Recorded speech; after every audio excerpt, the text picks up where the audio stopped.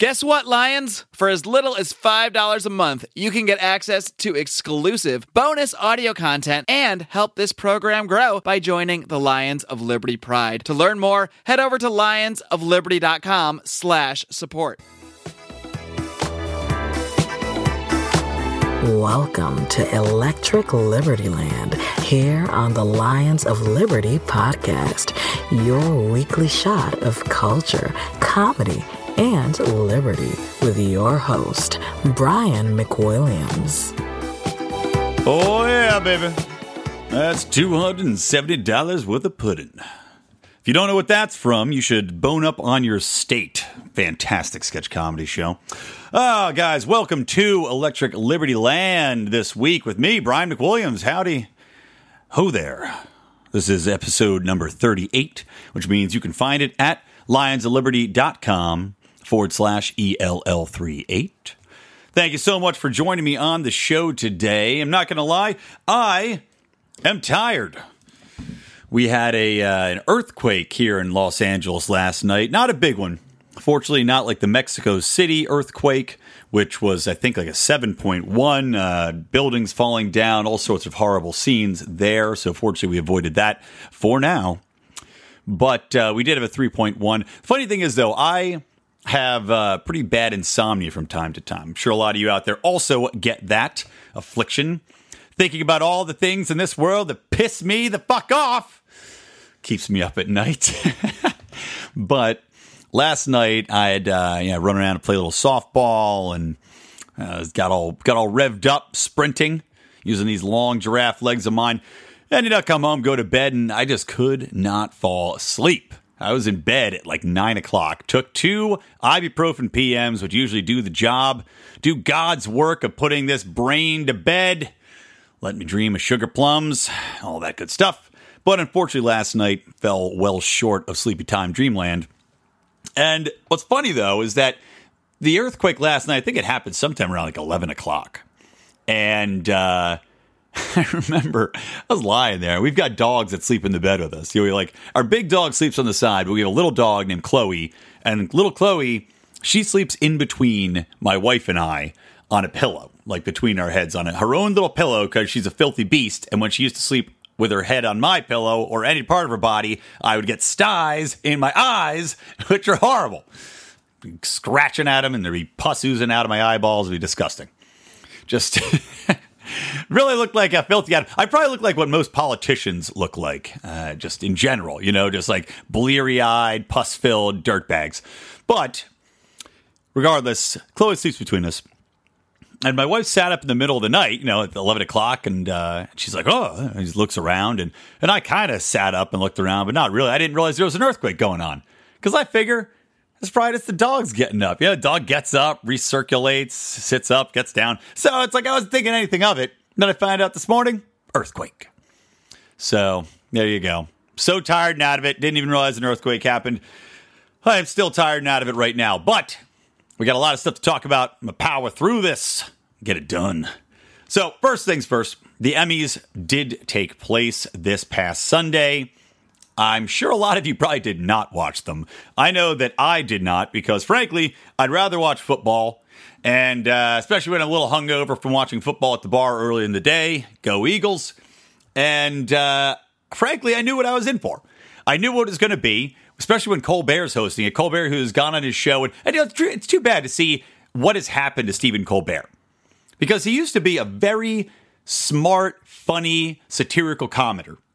And while he's definitely left-leaning, he had some fantastic bits, and his character, his persona as Colbert on the Colbert Report was spot on. He was able to really make fun of both sides. He made fun of the right more, but he did it in a way which, as somebody that's more conservative-leaning than progressive-leaning, you still watch it, and you go, all right, that's funny stuff. Like, shit, take the piss out of him, man. It's great. I'm enjoying it. Now, the CBS show he's got, it's just unwatchable. It's just him railing about how Trump's a Nazi nonstop and making fun of conservatives. And it's gone into Samantha Bee / not Fallon, but Samantha Bee or Daily Show territory. And the Daily Show is also completely unwatchable because it falls into that place of hackery. You know, it's low-hanging fruit constantly. The Trump jokes, low-hanging fruit. It's not funny. It's not clever. It's not original. And that's what the Emmys were. I mean, in rereading all the write-ups about the Emmys that came out, in watching the video clips, in watching what won, watching the thank you statements from some of these people, it is to a T what I would have expected it would have been. And that started with the opening number, which I watched today. And I was debating pulling the audio, but it's like 3.5 minutes long. And you guys don't need to be submitted to that. If you want to, you can go to the show notes page. Again, lionsofliberty.com/ELL38. And you can look at it there. I embedded it right in the page for you because I'm that kind of guy, just a giving man. But the opening number, Colbert opens it up, and the whole theme of this opening number was the world is better on TV. And they make the statement that, you know, when the world's got you down, when you're worried about what's going on outside, and of course, for them, it's all Trump related. But when the world's got you down, you turn on the TV and everything's better. It's an escape, right? Except the news, obviously. But the tone deafness of this opening number was absolutely hilarious because these lefties, I mean, I guess they're willfully ignorant of the fact that all of this television content that's coming out has adopted the progressive policies and viewpoints of the creators of these shows. And virtually all of Hollywood is incredibly liberal, super progressive, super liberal. So these shows that are coming out are all left-leaning. And I'll give you a perfect example. Look at the new American Horror Story, which is a show that became terrible 4 seasons ago, unwatchably terrible. That aside, certain people still watch it. And the opening trailer for this season's show of American Horror Story, which also, by the way, features Lena Dunham, the most progressively moronic fucktard that has ever lived. She's, of course, on the show this year.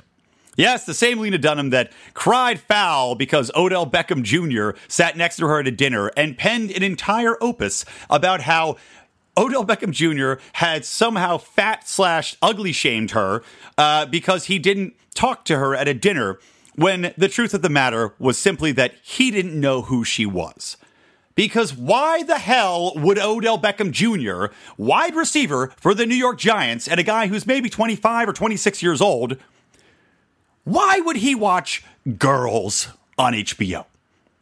Or have any interest in anything Lena Dunham would be doing? Clearly, he would not. And of course, when people pointed this out to her, and Odell Beckham was asked, and he goes, I don't even know who she was, Lena Dunham was forced to pen a retraction. But even in her retraction, though, she can't just eat crow and be like, you know what, I'm wrong. I'm an idiot for saying that anybody who doesn't find me incredibly interesting and attractive. And by the way, I don't like to necessarily make fun of people's looks because there's a lot of people, you know, certain things you can't change about yourself. But one thing you can change, you can at least have a modicum of fitness in your life. You can go out of your way to try not to look incredibly unappealing. But Lena Dunham does the opposite. She tends to try to look as revolting as possible. And I'm 100% sure this is the fact. But she lives her life basically saying, if you don't find me attractive, it's because you are a bad person who has been blinded by these beauty standards that exist in the world. And you're a rotten piece of shit for not thinking that I'm incredible with my grotesqueness. Again, it's the victim mentality that she has completely absorbed and which so many people have absorbed today. And that, again, is very apparent in these Emmys as well. I'll come back to that in a minute. So getting back to this opening number. So again, the whole theme, the world is better on TV. So they dance and prance around. They do a whole number dedicated to bashing Trump. Talking about global warming, talking about treason being better on TV, and then you've got Julia Louis-Dreyfus in her Veep role saying, imagine if your president wasn't beloved by Nazis. This is on a primetime award show, calling the president beloved by Nazis. Now, if it was funny, I could say, okay, go for it. And again, I'm for pretty much saying whatever you want to say, obviously, but to come out and make this statement that everything's better on TV, and that's where you want to go to escape all of the stuff going on in the rest of the world, and then make an entire musical number dedicated to reminding you about the politics of the people that created the show, so you can't escape. You cannot watch TV to escape, which is what I want to do. I'm sick of this. I am above and beyond sick of goddamn politics being fed to me through TV shows, where I want to just enjoy the characters on the show. I want to enjoy the plot of the show. I don't need you browbeating me with your progressive horse shit during every show that I turn on. And that's what this is doing. I mean, even later in this opening musical part 2, they had Chance the Rapper, who honestly, I only know because of the Twix commercial he's in, or the Kit Kat commercial that Chance the Rapper's in. It's the only reason I know who the hell Chance the Rapper is, because I am turning 38 this year, and I guess I'm too far gone, so I don't know who he is. But saw him on there, and he's doing this whole, his whole little rap segment of this, and then he's saying to record your TV shows so you can show up at the protests, and they show, of course, the Pussy Hat March. And he was talking about allowing transgenders in the military. If you're the majority of America tuning in to watch this show, you're just tuning in to see celebrities accept awards and jerk themselves off, because that's all this show is. I mean, it is perverse in its egoism. It's ridiculous, and these people don't seem to understand that. Like they can't take self-parody. We saw that much. Every year, the Oscars, when they go too far making fun of the people there, or the Golden Globe Awards, where they make fun of them, that doesn't go over well. Because thin skin is what is the look du jour in Hollywood. But goddamn, these people love to tell you how to live. It makes me so annoyed. And then they got also Sean Spicer, former press secretary for Trump. They bring him out for a bit. And you know what? To Spicer's credit, dude agreed to do it. He went out there. It was one of the bits that got the most attention during it. He came out and basically made fun of himself for saying that Trump's inauguration had the biggest crowd ever. Made some joke about that. And Melissa McCarthy's, was at her podium that she used in the Spicer character. And even then, the liberal audience, this guy's coming out. He's basically just admitting that he was taking a viewpoint he didn't agree with, that he was totally full of shit when he's up there talking, and he's mocking himself. Even then, these progressive dickholes can't just say, you know what, that's pretty funny, Sean. Good, you know what, good on you for having a sense of humor. No, all these dickheads are taking to Twitter, and they're saying, thanks for getting up there, but it doesn't excuse you. Is this trying to smooth over what you did? Oh, no, you still lied for a racist, sexist bigot. For people that are supposed to have a sense of humor, for the people that are supposed to be the more adoptive of other people's viewpoints and more accepting and more forgiving, my God, you sure don't know how to turn the other cheek, do you? Just pathetic, man. Just the whole thing is just pathetic. Goddamn cesspool of people jerking off and then swimming in their own cum. That's why we mark these shows explicit, guys. Apologize if that's too much for you, but I pull no punches. Going on 3 hours of sleep, you get no punches pulled on today's show. One more thing I want to talk about the Emmys, then I'm going to move on. Is just this thing that Donald Glover, who you guys might be familiar with, he raps as Childish Gambino. He acts, he directed and wrote the series Atlanta, which he won a Best Comedic Actor award for. I think he might have won for Best Director as well, won Emmy Awards. And admittedly, I've not watched the show. I wanted to. And I'm going to overcome this, what he says here, and I'm still going to try to watch it, try to squash my annoyance. But he goes up on stage. And he accepts his award, and he thanks his parents and whatever else. And then he goes, I want to thank Trump for making black people number one on the most oppressed list. I think that's why I'm up here. And I heard him say that, and at first blush, I said, okay, man, black people are the most oppressed list. Okay. And Trump did that. Okay. Is he just Is he being is it a joke? Is it like he's making a joke? He's saying that they're on the most oppressive because they're really not, and he's acknowledging that fact. And I even Googled to see if I was misinterpreting, because people seem to take it at he's taking a shot at Trump, and he honestly believes that black people are number one on the most oppressed list. Which, of course, is insane. Completely insane to say that.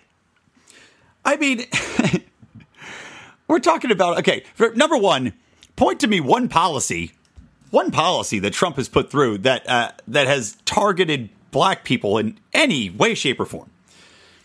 Show me where Trump has gone out of his way to be racist towards black America, because I ain't seeing it.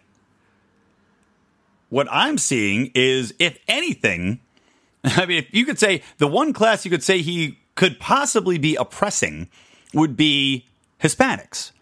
And by that, it's more by virtue of this Dreamers trying to take the Dreamers and kick them out, which he's now rescinded. It's by virtue of deporting immigrants. It's by virtue of trying to crack down on the standards for people that are coming into the country. That's the only way I could see to possibly say he has oppressed anyone during his time in office.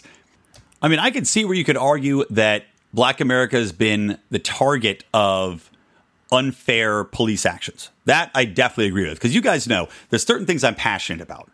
Justice reform, the war on drugs, and foreign policy. Those are my big three. Well, and the First Amendment now, because the First Amendment's become under attack so goddamn much. But justice reform just drives me crazy. The amount of people stuck in jail, especially primarily black people that are stuck in jail for minor offenses or bullshit 3-strike rules put in by the Clinton administration, or mandatory minimum sentencing, or the over-policing of black neighborhoods, wherein they say, okay, well, we're going to police these neighborhoods more because they're poor and because there's a lot of crime and drugs there. Meanwhile, there's more crime and drugs there and more because it's like, oh, well, the arrest rates are up. Well, yeah, no shit, because you're policing them. You got a cop on every corner. If you policed any neighborhood like you're policing those neighborhoods, you're going to arrest a ton of people because they happen to be breaking laws. Everybody breaks laws all the time, constantly. And if Big Brother is always looking over your shoulder, of course you're going to get arrested. So that, I agree, that's oppressive. But I'm sorry, as a whole, are black people oppressed in this country where there's no opportunity? No. That's categorically untrue. And in fact, I would argue that black people would be even less oppressed if they didn't have the social programs in place, which, in my opinion, work as a type of gilded cage. It's not a lot of guilt, but it's a gilded cage nonetheless. Because you've got these programs in place which entice people to not partake in upward mobility as much as they should. You got programs in place which say, okay, well, here, stay put. We're going to give you this money. We're going to give you these little pittances, and then you'll just be happy doing what you're doing. Maybe you'll make a little drugs on the side money. Maybe you'll do whatever. But here you go. Here's welfare money. Here's disability money. Here is unemployment money. Here's your special benefits. Here's your Obama phones. Here's all this shit, which people say, well, yeah, I'm pretty much set now. Why should I bother? Now, that doesn't only apply to black communities, by the way. But black communities have gotten more benefits than white communities as we try to even things out over the years.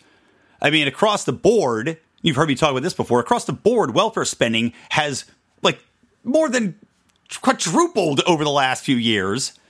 And the poverty rate stays the exact same. And that's everybody across the board. That's white people too. Everybody stays on the same level. They have no incentive to move up. So I'm sorry, just give me a goddamn break. Talking about in the last, what's Trump been in office? 6 months? He's oppressed black America. In 6 months, he's made black people the most oppressed people. Get the hell out of here. I will agree, though, that there's a good chance that because people have this concept in their heads where they have to strike back at the Trump administration, that everybody decided, well, we're going to vote for all the diversity shows. Again, I haven't watched it. I don't know if it's good or not. I don't watch any of the shows virtually that are nominated for the Emmys because it's mostly the same old shit. It's reality shows. It's The Big Bang Theory, which is the worst show on television. If you watch The Big Bang Theory, be ashamed of yourself. I want you to smash your face into your phone right now if you're listening on your phone. If you're listening to a computer, pick it up, close it, hit yourself in the forehead because you're an idiot. Show's terrible. unbelievably bad jokes, unbelievably terrible writing, terrible laugh track over top of it. I mean, God damn it. If you watch it without the laugh track, you don't even know where the jokes are. I promise you. Try it. Disgusts me. All right, enough on that. That's enough ranting about about the Emmys and the state of the U.S. in regards to that, right? I think so. But the moral of that story, guys, is that they simply need to get entertainment and politics separated. I want church and state. I want oil and water when it comes to that. Stop preaching to me in the middle of the goddamn TV shows. Just let me watch, let me relax, let me enjoy a show. I don't need Bob Costas talking to me during a football game about world politics. I don't need it. I'm glad he doesn't work anymore. All right, let's move on. What do you think we should talk about next, guys? I think we should talk about the Federal Reserve, because the Fed is back in the news. And on the good news, some good news today, we've got the quantitative easing that they performed under Ben Bernanke. Ben Bernanke, who should be burned atop a fiery pile of Krugmans. Ben Bernanke's policy of quantitative easing has proven to be disastrous and a complete failure. And people are now calling that out vocally. All of the quantitative easing that was happening, they're pulling the plug on it. They're ceasing it as of right now. The Fed's getting that off the books. Now, granted, the damage has already been done. All those interest rates, all of that inflation that they caused, all of that money that they created out of thin air that did nothing to help the common person in this country, the taxpayers of this country, did absolutely nothing. That's already been done. There's nothing we can do to roll that back. But at least the Fed seems to acknowledge the fact that quantitative easing does absolutely nothing to help. That all of these world economies, all of these federal banks across the globe that partook in this Ponzi scheme of fiat money have just been lying to people and basically filling the coffers of the banks, helping out Wall Street, because it did help out Wall Street. If you had a portfolio or if you were an investment banker, you made out like a bandit. But for all the rest of us, for those of us who have the savings accounts, for those of us who have hard money that's just sitting around, we lost out. Didn't help the GDP, didn't help growth at all. Stayed the exact same. Didn't do anything. So, once again, there actually may be a call to end the Fed. And for once, we might actually get somebody listening to that call. I mean, Rand Paul had an audit the Fed bill, which I believe had passed one of the hurdles, but I think got stalled out. But now's the time, revisit it. Let's audit the Fed. Because they're an organization outside of the federal government that's in control of our money. What have they been doing with that money?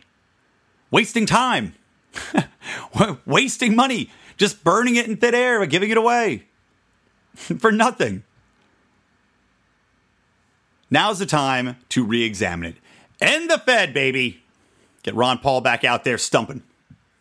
All right, let's take a little break, and I will be right back with more Electric Liberty Land.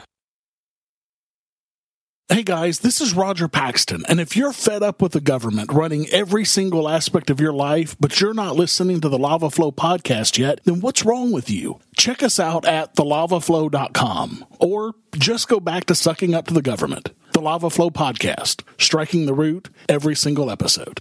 This is Chris Spangle, and I am the host of We Are Libertarians, which you can find in iTunes, Google Play, or at wearelibertarians.com.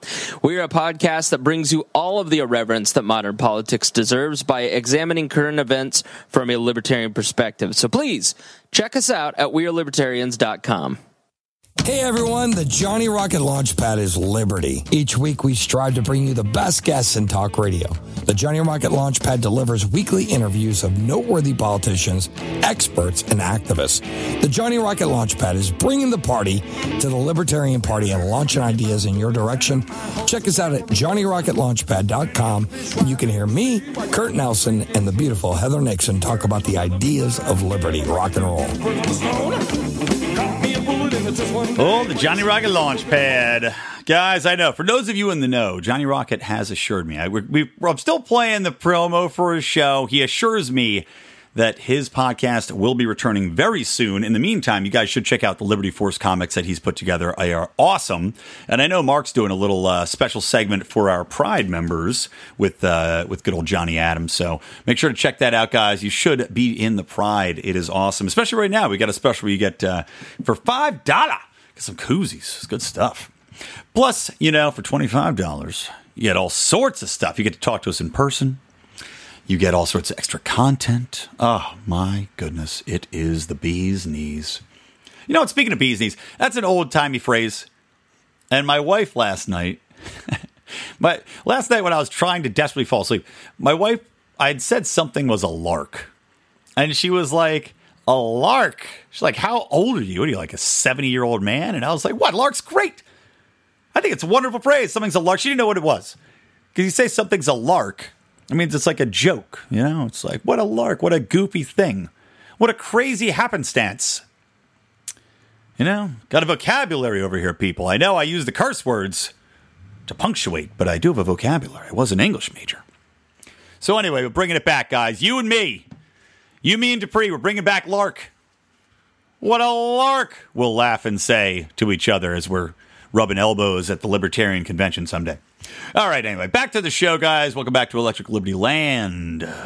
Now, next thing I want to talk about healthcare, because there is a new bill that has reared its ugly head from Lindsey Graham, who is despicable, and Bill Cassidy, who I don't really know much about, of Louisiana. So they put out a bill, basically, that is the latest and last attempt, at least for the near future, to overhaul or repeal Obamacare. And the reason that this has come about right now is that the Republicans only have about 2 weeks left to use a 2017 budget reconciliation bill as a way to dismantle Obamacare. And that, by virtue of the Senate rules, gives them the ability to do it with a simple majority, which is like 50 votes. So they're itching to pull the trigger and try to get something done before it reverts to having to get more votes to repeal or alter the bill. So what they've done is they put together this new bill, and essentially it keeps a lot of Obamacare in place as far as the expenditures. That is the bad news.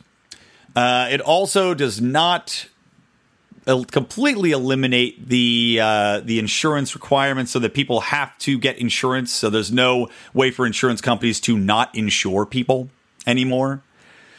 So that's unfortunate as well. But it does get rid of the individual employer mandates. So individuals are no longer forced to pay for health insurance. So that was great. It would eliminate the penalty for it, retroactive to 2016. It also repeals subsidies and ends Medicaid expansion funding, which I'm all for. Stop extending Medicaid funding. But unfortunately, those subsidies have been replaced with something they want to call as a block grant. And essentially, what happened under Obamacare was that there's like 4 or 5 states which really expanded massively under Obamacare. It's like New York, Massachusetts, Maryland, and of course, my home state of California, which, god damn it, can't see a tax dollar that they would not love to get their hands on. So, of course, they were part of it. And it's something like 37% of Obamacare dollars have gone towards these few states. So these block grants would instead say, okay, each state gets a certain amount of money. And the arguments against it, and Rand Paul made this argument as well as some Democrats saying, well, you're just taking money from blue states and giving it to red states. Now, while that may be true, that's not a part that I personally have an issue with. Let's take a time out. Let's look at this bill. I'm going to take my libertarian hat off, and I'm just going to try to look at it as far as what exists now and what they're trying to do. So if you're trying to change the bill and say, okay, we're going to do block grants instead, that I don't mind. Now, granted, I want to get rid of the thing entirely. Don't get me wrong. But I'm trying to look at this as I'm looking at it in the way that, is this better or worse than what currently exists? That's kind of the way I'm looking at it. So for me, the block grant is better. The reason it's better is because it gives states more opportunity to have control over the funding that they're receiving and to do whatever they want with it. Now, that could look like anything. I mean, that could, like, asshole states like California could say, okay, we're going to put that money towards a universal payer or a single healthcare plan. It still wouldn't work. It still wouldn't work. But they could do that. Or alternately, You could do something like establish a high-risk pool, which is something that I think, and I talked, Rico and I discussed this, I think would be something where it's kind of a good stopgap solution, wherein you could try to keep the cost of healthcare lower. I mean, let's say, again, we're saying this is, if we have no shot, it's just a free market solution, which I'm going to talk about that in a little bit too. But if we're taking the free market solution off the table, by creating a high-risk pool for the people that are the previously ill, the people that have the cancer, the people that have all these pre-existing conditions, by creating a pool that the government would then subsidize with that money, you at least are taking the onus off of the mass amount of other people that are just getting a fist up their butt from the existing way that the healthcare system is set up and insurance companies are set up, where they're forced to subsidize their own costs across all of us. So for me, that would be a step forward. And frankly, I don't give a shit if it's taking away from blue and giving to red. I don't give a damn. Now, the other thing that this bill does is it also provides insurance companies with the option to have catastrophic insurance, not just for the young, but for anybody that wants it. That is good. That's great. Give people the option to get rid of it. Like, again, getting rid of catastrophic insurance plans is one of the stupidest things Obamacare did. Let people do that. If you want to take the risk and roll the dice and just have catastrophic care and you want to pay out of pocket to go to the doctor for cold, that's your business. You should be able to do that. So that's another thing that I liked in the bill. Now, the other thing that I think is okay is that they're defunding Planned Parenthood, which I'm all for, just because I don't want to spend money on it. There's no reason for the government to be funding that. But it also increases maximum contributions to health savings accounts, which is quite nice. And it would repeal a tax on over-the-counter medicines, medical devices, etc., which is something which why that was even built into Obamacare in the first place is beyond me. Okay, that being said, so that's the part of the bill. Those are kind of the attractive portions of the bill. Now let's look at the negatives. So the negatives of this bill is that you were essentially keeping spending in place. The government is still going to be laying out trillions of dollars. And there's still the same idiotic argument where people are saying, 30 million people are going to lose insurance.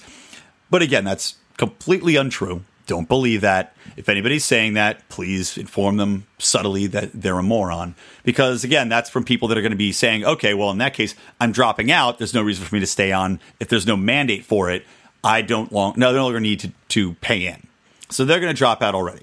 Now, the other people that might affect is that because they're reducing subsidies for Medicaid and Medicare, you're going to lose some people that are on the poorer side. Like, I think right now the cutoff is $16,000 or lower, something like that. Those are the people that get assistance. And for the elderly as well, because they're rolling back what you have to cover. And that's the other thing from the plan. They're rolling back the plans and what they have to include. One of the most ridiculous things against Obamacare, again, was that it forced people to have all of these other services. Mental health coverage, which, again, why? Why is that in there? Mental health coverage, all these other screenings, all these other services that were built into these plans that just cost a ton of money. And also, when they're built into insurance, all your doctors, they're always say, okay, yeah, let's do it. Let's do this. Let's do that. Hospitals, same thing. Sure, rack it up, because insurance companies are more inclined to use them. Or insurance companies have to pay, so hospitals are more inclined to use them. If you don't have insurance, they don't pull that shit. Just FYI. And that is statistically proven. You can negotiate with people. Look at all of these hospitals and all these doctors that operate without insurance involvement. And there's negotiating. There's ways to get around it where you're not doing all of these ancillary services. So they have it would roll back some of the coverage that these insurers are forced to include. And one of the arguments from the progressive side is that, the senior citizens won't be covered because they're going to losing Medicaid dollars and yada, yada, yada, yada. Again, I don't think healthcare is a right. And I'm sorry, if you didn't plan well for your future, it's not my problem. That's a problem for your family. That's a problem for your friends. That's a problem for a charity. That's not my problem. It's not the government's problem. It's not something that we should be forced to handle. So I'm all for rolling back all of this stuff. So that's more attractive part of the bill to me as well. Sorry, I should have brought that up on the attractive side. Okay, turn to the negatives. So the negatives, again, still a ton of spending going out. The block grants are still going to be an incredible amount of money, and we still are nowhere closer to a free market system. We also still have no ability to buy insurance across borders and across state lines, which is something that Rand Paul has been talking to Donald Trump directly about. I don't know if Trump has the authority to be able to legalize that, but I know Rand Paul is trying to get him to do it. So again, it does nothing to address those concerns. You're still going to have the same issue where you cannot buy insurance from another state, reduces competition. Again, nowhere closer to a free market system. This plan does nothing to address the competitive clauses that exist in a lot of localities wherein, I don't know how many of you know this or not, but there's a lot of restrictions placed upon where hospitals can be built. You can't build a hospital within a certain distance of another hospital because God forbid there'd be any competition for them. So that's the concern that still exists out there. And the biggest concern of all is that while it might be a step in the right direction from the standpoint of, okay, it's going to lower the cost of insurance for most of us. It's going to allow people more flexibility in the plans that they choose. It's getting the government out of a role where it's forcing people by gunpoint, essentially, because if you don't pay your fine, you go to jail. But it's forcing people by gunpoint to buy insurance. While it's addressing that, it's not removing itself from the system completely. And the concern is that once you put this in place, that'll be the end of the discussion. They'll say, okay, well, we kind of repealed Obamacare, but there's still a requirement for people that have pre-existing conditions to be covered. That still exists. Insurance companies still cannot turn anyone away. They can slightly roll back how much they're paying, but those people are still going to be allowed to have insurance. They're going to be, the insurance is going to be forced to give them insurance. And Obamacare essentially will still exist. And so once that's done, the Republicans will say, see that? We told you. We did it. We're going to walk away. We're going to skip down the street. The sun shines on our back, so everything's solved. We made that campaign promise is a big check. And that'll be the end of the discussion. And that's a very, very real fear and something that I can see happening. Now, again, will the GOP try to do anything with healthcare? Probably not. Because a lot of these GOPers, by the way, their states are getting a lot of money from Medicaid. And now they're getting even more money. Because with these block grants, the red states, which were against it, are now going to be getting a lot of this money that was going to the blue states before that took advantage of the expanded Medicare rolls. So they're like, well, this is looking pretty good. We're getting more money, and we still get to grandstand. It's a win-win.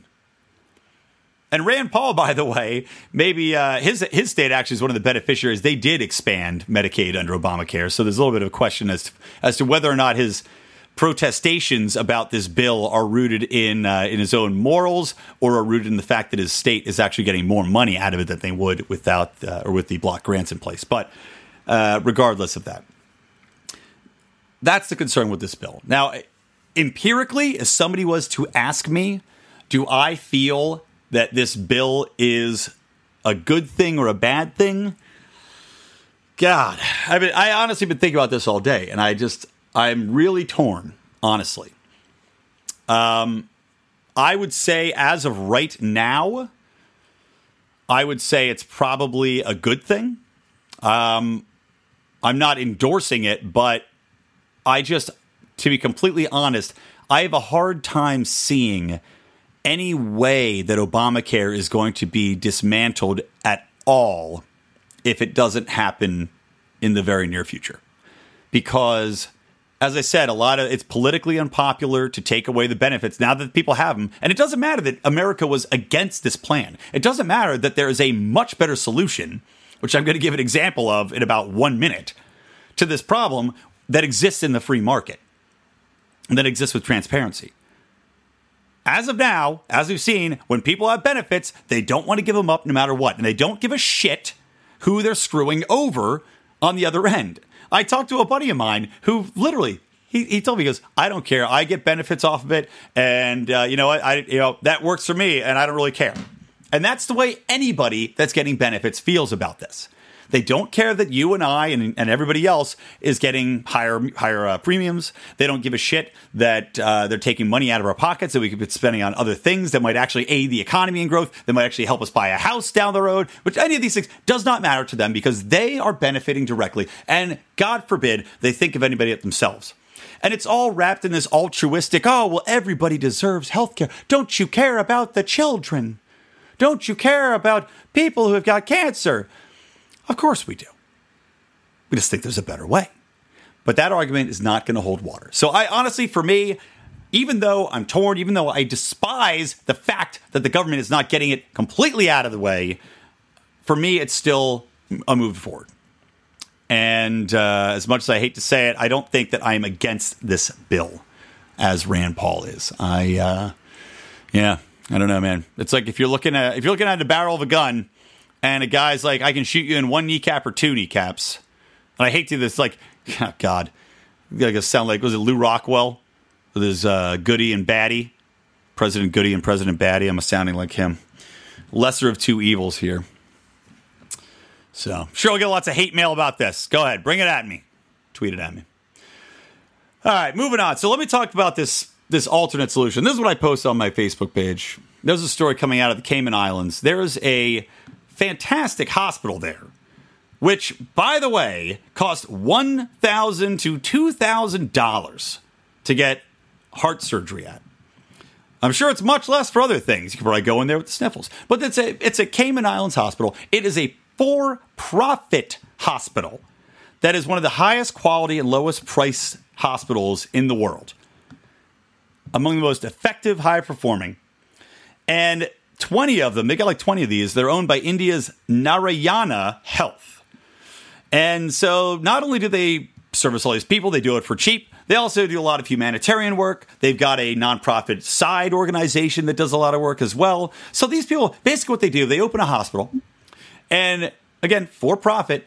But the whole thing, the reason they were able to make their money so easily and so cleanly is that they don't have the massive amount of bureaucracy and the massive amount of regulations weighing them down that the United States has or the UK has or France has or any of these other organizations and nations do. They don't have to go through all of the filing. They don't have to go through all of the taxation. They don't have to go through all these different bureaucratic positions to go through thousands of pages of paperwork all day long, every day. So they're able to really streamline what they're doing. And not only that, they keep everything out in the open. You get a bill, it's one page. You get it before you go in to have the surgery. It says, here you go. Heart surgery, anesthesia. Here's what it's going to cost. This is it. This is all it's going to cost. There's no hidden fees. There's no state taxes. There's no anything. Here you go. $1,000 to $2,000. Boom. In and out. I mean, that is incredible. And yet, the fact that it's so incredible to us shows you just how fucked up our system is right now. I mean, this place, the hospital, by the way, they even book the airline flights for people. If you want to fly into the hospital, they book your airline flight. It's just nuts. And again, you can't argue that it's just labor and equipment costs because they're based in the Caymans or they're based in India. The difference is the business practice that they are employing. It's like they call it the Toyota method in this article I'm reading, which I'll link to. It's at insidesources.com. But again, I'll link that in the show notes. But it's constant improvement in procedures. It's cost-cutting acts, quality improvements. It's keeping the technology up to date. It's keeping their team members focused. It's basically just, again, having everybody work as a coalition, like a seamless unit, like an engine, rather than having it slow down with the gunk and grime. You've been to like a Castrol commercial, with the gunk and grime that is bureaucracy clogging your engines. I mean, that's really what it is. Because here in the U.S., you got item by item billing. Like, for example, when I had my back surgery, right? I got about 12 bills from 12 different departments at UCLA and from my insurer. And from God knows where else. It was like the anesthesia department, the surgeon's nurse department, the hospital room bill. Then I got a bill from the insurance company for what they own. Then I had another supplemental bill for what they own. Then I had an outpatient. It's like, it's never ending. for the scans, everything. Like, there were 12 different bills. It got to the point where I actually, because I missed one bill, I got a letter from UCLA saying that they were sending me to collections. And I wrote a letter to the head of UCLA Health, basically telling her to stick it up her ass, because how dare they report me to a credit collections bureau when they send me 12 bills and one of them gets unpaid. It's like for $40. And she wrote me an apology and all this other stuff. But again, it just shows you how ridiculous the system is. So much bureaucracy. You can't tell what anything's going to cost. I thought I was done paying it up front, and then I kept getting bills for months on this stuff. For $250, for $300, for another $500. I mean, it's insane. So again, streamline it. Basic services. If you want to get something else, you can go somewhere else. If you want a straight service, and maybe, again, it doesn't have to be that complicated. Is it an easier surgery? Then you have somebody that's more junior do it. If it's a tougher surgery, maybe you have the head surgeon do it. I mean, they're talking about this in their cardiac surgery at this place. Senior surgeons come in the operating room after the patient's been prepped. As junior surgeons have already made the first incision. Then the guy comes in only to do the most time-intensive, sensitive task. Again, streamline the process. Rather than the way we do it here, where we have 5 people in the room. You have nurses, everybody's just standing around doing nothing. That costs all that up. And God forbid that they do. And again, like I was talking about earlier, the insurance companies, because of all these things that are mandated, the coverages include, the hospitals say, okay, include it. Run 50 different tests on them. Run 50 different of these. It's like all these costs add up. And when you don't have insurance involved, all the costs go down completely. That's the way it should be done. And they also, by the way, here's another fun stat. The average American cardiac surgeon performs 2,500 procedures over a career. This place's surgeons in this company perform 20,000 surgeries. That means not only are they working faster, more efficiently, but they also have seen far more scenarios, which means they can deal with a lot more scenarios than a lot of the surgeons here. They've seen it all. 20,000 surgeries, you've seen it all. Anyway, it just shows you what the potential is when you get government out of it, when you get insurance companies out of it, when you get this clusterfuck crony capitalist system out of the way that we're dealing with right now, and just put in a pure free market system that is designed to make money in the most efficient way possible. That's what this hospital is doing. Goddamn Obamacare. All right. 2 more things. Let's talk about the First Amendment real quick. A survey came out recently where they talked to 1,500 college kids.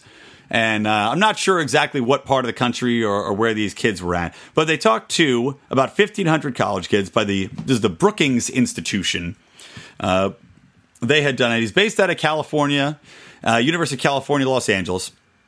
And he asked 1,500 students at 4-year universities about their views on free speech. So this is going to disgust you, but 44% answered no when asked if the First Amendment protects hate speech.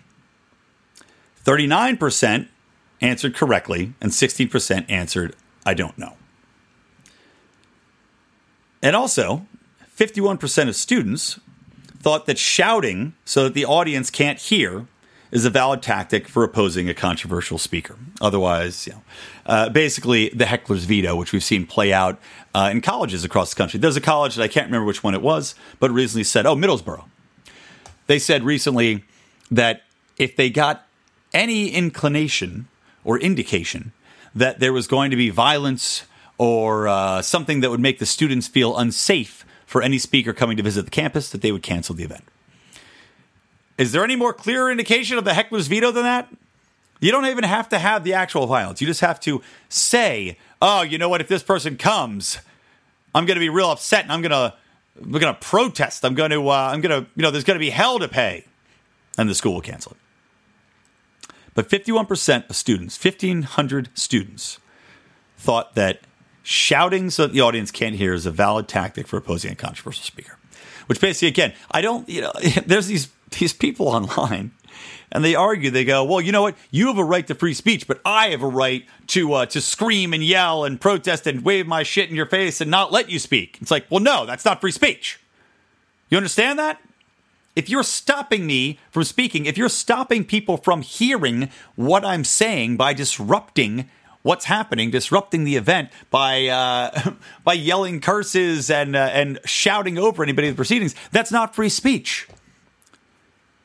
Again, it's like the logic. I mean, I don't understand the logic here. I guess it's just this ignorant victim mentality or privileged mentality they have, where if you're in the wrong by this very subjective point of view, that your right to speak basically doesn't exist, or that it is far more acceptable to shout over somebody than to listen to what they have to say.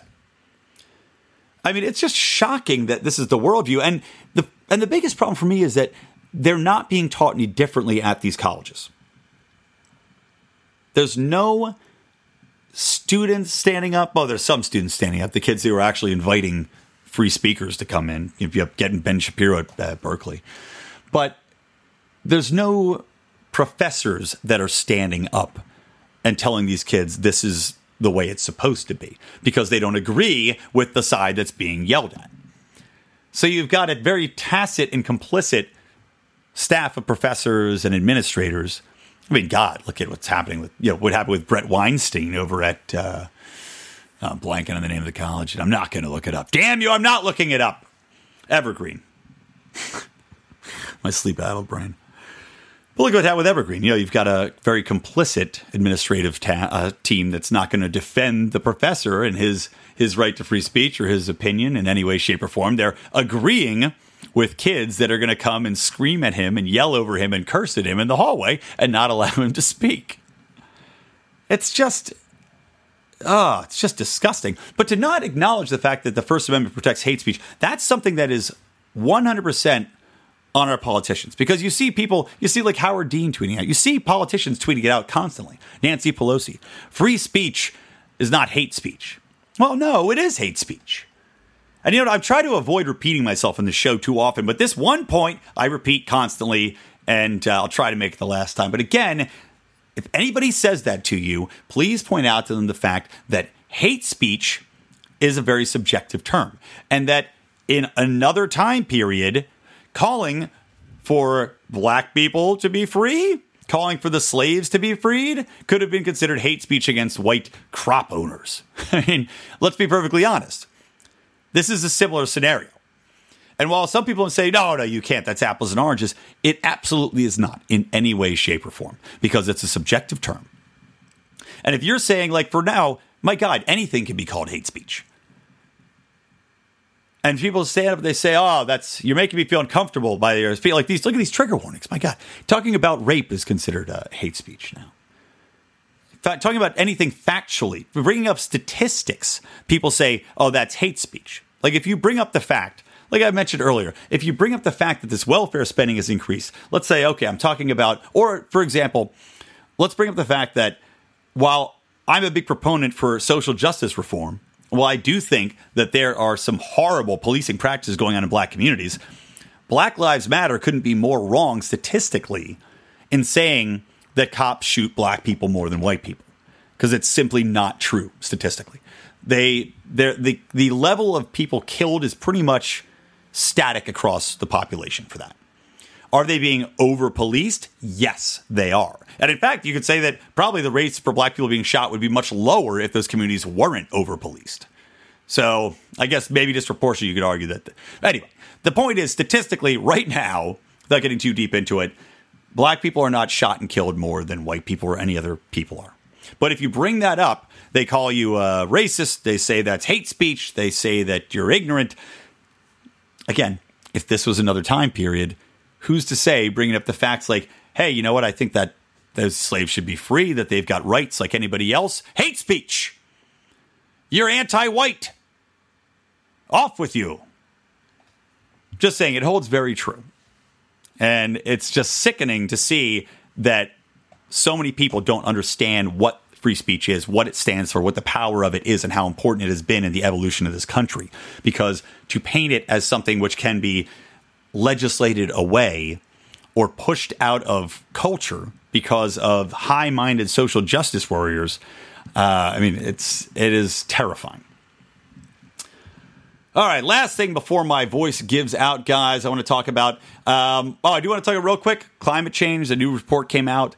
And by the way, I will say this. So previously, I was exceptionally skeptical of not that climate change was a thing, but the movement of it, how quickly it was moving.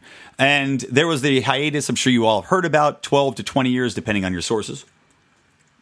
But then I read a new paper that came out that actually said that the satellite data, which a lot of that was requiring or relying upon, was in fact corrected. They did new studies, and essentially it showed that the hiatus was not really so much of a hiatus, that there was still warming going on. It was lesser, but still happening. So, again, I'm a man of science. And when I read that, I said, okay, well, you know what? My skepticism was based on this satellite data. So if that's been corrected, and empirically people are agreeing that now the hiatus is not what we thought it was, then I say, okay, I'm on board. The Earth may be getting warmer. Do we think it's caused by man? Okay. I don't know how much that is because the climate models are still completely wrong. So I'm still very skeptical of climate models. And this is the new news that has just come out. You know, there was all this push that people said, oh, we're already past the point of no return when it comes to the climate and the globe. And that's why we have to push through all of these reforms. That's why we have to kill off the coal industry. That's why we have to kill off fossil fuels. And you've got these jackasses in Florida saying that they're going to outlaw fossil fuels by 2020. But a new paper came out saying that, by the way, and this is from 10 people that are heavily involved in the climate movement. These are not skeptics. These are not quote unquote climate deniers. Another wonderful term that the progressives have made up, social justice warriors have made up, to make sure that your free speech doesn't count. But these people are not in that camp. These are 10 very respected people in the field, and they published their paper in the journal Natural Geoscience. Nature Geoscience. Sorry. Nature Geoscience is the journal. And essentially saying that emission budgets and pathways are fairly consistent to limiting warming to 1.5 degrees Celsius, as are. They're saying that, in truth, we're probably fine until about 2100, limiting this with what we're doing right now, and that all the climate models were overestimating the impact of CO2. And that's something I've heard before. There's basically an argument that I heard where you can't judge the initial CO2 because, like, essentially the climate models were saying, okay, well, we're going to take the amount of CO2 in the atmosphere, and it keeps doubling temperature and doubling temperature and doubling temperature, which is not the actual way it works. Once you have a certain amount of CO2 in the atmosphere, it doesn't just keep doubling the climate. It has a much lesser effect. Even though there's more CO2, you don't have a direct effect like that. And I think this paper has something to do with that. And then it's also just natural variations. So the point being, and again, I've not read this entire paper. I'm just going from some reports and a skimming of it. But the general consensus from this paper is that we have a lot more time to deal with the issue of global warming than we initially thought, and that, frankly, we do not need to push through all sorts of crazy regulations and crazy legislative moves and shut down entire industries and put people out of work like the Obama administration and the Paris Accords and everything else would have us do. All right, last thing I want to mention, guys, crazy news from the United Kingdom, wherein a watchdog group thinks that if you are a Twitter troll, you should have your voting rights restricted. I shit you not, that is a thing that is being discussed. And this is from, it was published in The Guardian, which is a super, super liberal rag a lot of the time, and a bit ridiculous. But this electoral commission says that bans should be considered an attempt to reduce the amount of abuse faced by politicians. And essentially what they're saying that in some instances, this is a quote, in some instances, electoral law does specify offenses in respect of behavior that could also amount to an offense under the general criminal law. It may be that similar special electoral consequences could act as a deterrent to abusive behavior in relation to candidates and campaigners. And this is because a lot of people that have run for office said they experienced abuse during the 2017 election campaign on social media.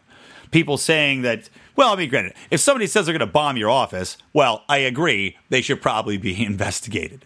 But some people just say, I mean, if you're just talking trash to a politician, if you're just being like, go fuck yourself, like, oh my God, imagine, okay, this is what I love about these free speech things. Again, using free speech as an example of how the worm turns and why you can't just invent legislation to protect something. When your candidate is in office, you can't just create legislation to protect that candidate.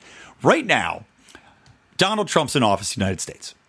If this law, if they put something in place which said you can't attack a member of an elected member of, be it Parliament or the United States Congress or the president or whatever else, if you can't attack that person or say anything slanderous to that person on Twitter, the entire left would not be able to vote. Every day, all the comedians I'm friends with on Facebook are posting, fuck Trump, fuck this, fuck that, screw you, I'm going to take a goat and shove him up your ass, you goofy-haired bastard. That's the kind of stuff we're just having. And not just from comedians, from everybody, from news reporters, from politicians, from Democratic campaigners, from Democratic Party leaders. No one would be able to vote. Literally the stupidest idea I've ever heard in my entire life. To base whether or not you can vote on how you voice your opinion or use your free speech. All right, that will do it, ladies and gentlemen. Thank you so much for listening to this extra long episode of Electric Liberty Land. Again, this is Electric Liberty Land episode 38. You can find the show notes at lionsofliberty.com/38. Reminder, guys, follow us on Twitter at Lions of Liberty. Follow me at Brian McWilliams, Brian with an I. And make sure to join our Facebook forum where you can interact. You can post all your comments telling me why I'm really stupid for thinking that the Graham-Cassidy bill is a step forward rather than just jerking ourselves off with healthcare. Please come to our forum. You can post that there. We'll have a nice interaction. Also, guys, please do check out Mark Claire's show on Mondays with in-depth interviews in the Liberty Movement. Make sure you check out John Odie Odermatt's Felony Fridays, where he looks at the criminal justice system. I mean, he had some a truly incredible story on last Friday, guys. Please check it out. A woman who went to jail for drug offenses. You got to hear it. He's really doing incredible work over there. And please do join our Lions of Liberty Pride, where you get all of our bonus content, including our special Rand pluses and minuses I do, including some Libertarians and Liberty Movement drinking liquor specials, including our conspiracy shows, including my drunken rants, which I know I have a drunken rant planned for this Sunday. All right, guys, that's it. And hey, by the way, don't forget, buy a shirt. I've got awesome Electric Liberty Land shirts. All right, that's it. Goodbye. Write us an iTunes review. Me, Brian McWilliams, here at Lions of Liberty from Electric Liberty Land. Always stay plugged in to it.